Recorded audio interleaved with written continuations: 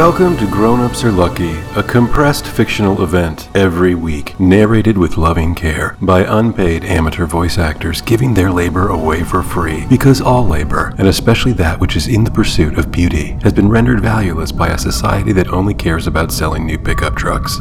This week's story is titled Fart. Happy New Year!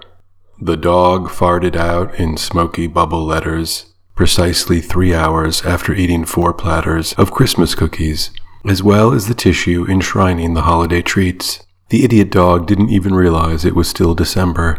The children were in tears, because of lost cookies and because of canine ass smog. The babysitter did not care. She was texting and liking the shit out of shit while checking to see if people had liked the shit out of her shit. Plus, the mom was upstairs, going about decorations. Mom was the first to admit, in the form of complaint, that her children seemed disconnected from the essential traditions of the season. And as the one tasked with nurturing those traditions, it was clear to her that the blame was entirely theirs. She did her part, firing up the generators to blow air into the 9-foot inflatable holiday Jesus, singing Christmas carols while making love to her husband with the door open so that the children might pick up some of the festive melodies. Christ was born, for fuck's sake, and to a virgin, who was knocked up by God, but not because God was horny. To be honest, she had forgotten the details because she was shopping till she was dropping, to celebrate the holiest time of year. The whole neighborhood sang songs of joy, feeling safe now that immigrant children were being separated from their families. Peace on earth. Christmas has arisen again.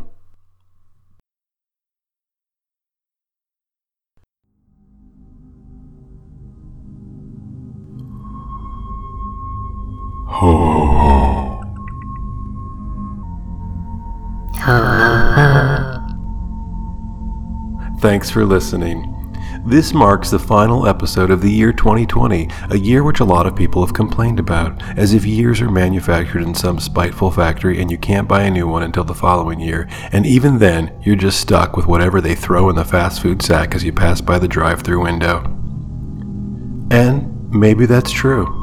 Maybe 2020 is all 2020's fault. Maybe next year will be better. If it helps you to think of this as an anomaly, who are we, your proud podcast provider, to refuse you a functioning, we love you, if also probably false, comfort? I mean, just because we are losing sleep doesn't mean the rest of you shouldn't be able to sleep your delicious sleepy sleeps. We get it. We used to revel in sleep ourselves, immersing ourselves in its warm embrace. So please, even right now, don't resist the urge. We will keep talking, just like this, in low, rumbling waves, crashing against the sand like your skull against a pillow, breaking the fall of your heavy, heavy head. Have at it, relent, succumb, surrender, and you will find yourself at the loving mercy of Mr. Sandman, or the glorious void. You will float and finally shed that clunky, torpid body of yours. You were barely using it anyway, other than walking over to the fridge and back. So go on. Close those leaden eyelids and drift through every thought and every non-thought. You will feel the wants and needs of distant planets. You will speak fluently the songs of dormant trees, the slumbering sycamore, the hibernating poplar. You will merge with geological ambitions, cracking the knuckles of your mind over a 400-year period. Oceans will tumble in and out. Vines will reclaim the abandoned office buildings and municipal arenas. Your dreams will mingle with the Earth's core. And we will see you when you wake, without actually seeing you. Next year, you and your endangered species themed calendar, tracking a completely different year, which is going to rumble on not giving a shit about any of us, as is appropriate because we are barely even here. Goodbye. With love and gratitude, your critically acclaimed microfiction podcast. Peace and love.